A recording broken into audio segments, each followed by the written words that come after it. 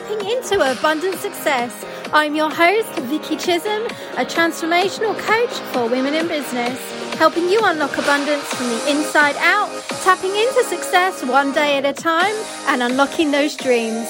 Together, we can help you change your reality and become more abundant. Let's do this. Hello and welcome to the Tapping Into Abundant Success podcast. I'm Vicky Chisholm, a transformation coach, and I am your host today. I have the most amazing guest with me. Her name is Bláithín. Yes, it is really difficult to pronounce, but I did it without messing up. Yay! Congratulations to me. That's a huge, huge win. Bláithín is actually part of my virtual retreat summit coming up in a few weeks, and I just wanted to introduce you to her so you can see her magic and come over and get involved. Bláithín, tell me, who are you, where are you in the world, and what do you do?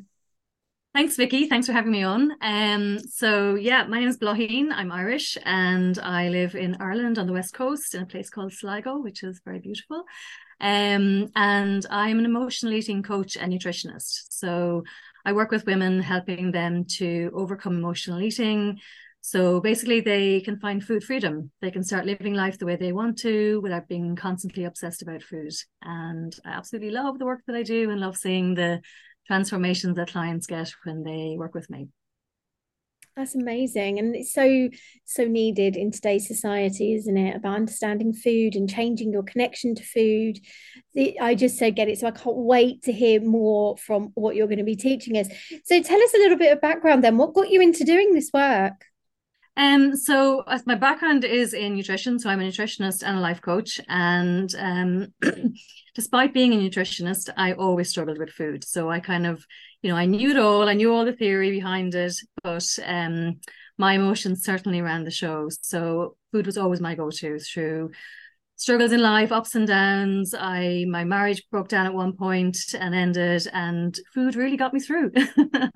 And then there just came a point where I just had enough. I just needed to figure out a way forward. And one of the biggest things for me was finding my joy. And it's something that I work with clients. It's about loving yourself enough that you wanna live your best life and you wanna find the joy in your life. And when you're emotionally eating, there is no joy. When you numb down the hard to feel emotions, you're also numbing down all of those beautiful emotions.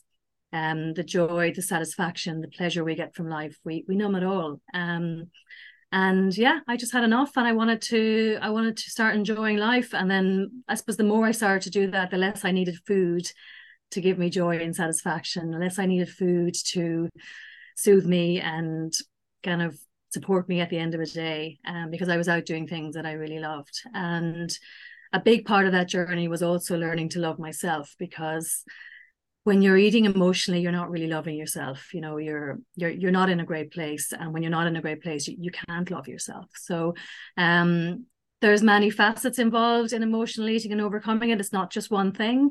But having gone through it myself, I guess it puts me in a great place then to be able to help clients. And so I can take what I use to get through it, but also then with my nutrition and coaching background, then I can use those tools to really help clients kind of overcome those habits and behaviors and start loving life.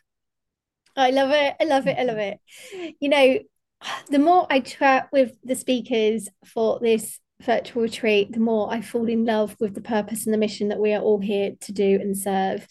And yes, I love that you're bringing together all kinds of different modalities to help with changing the behaviors as well as learning to love themselves.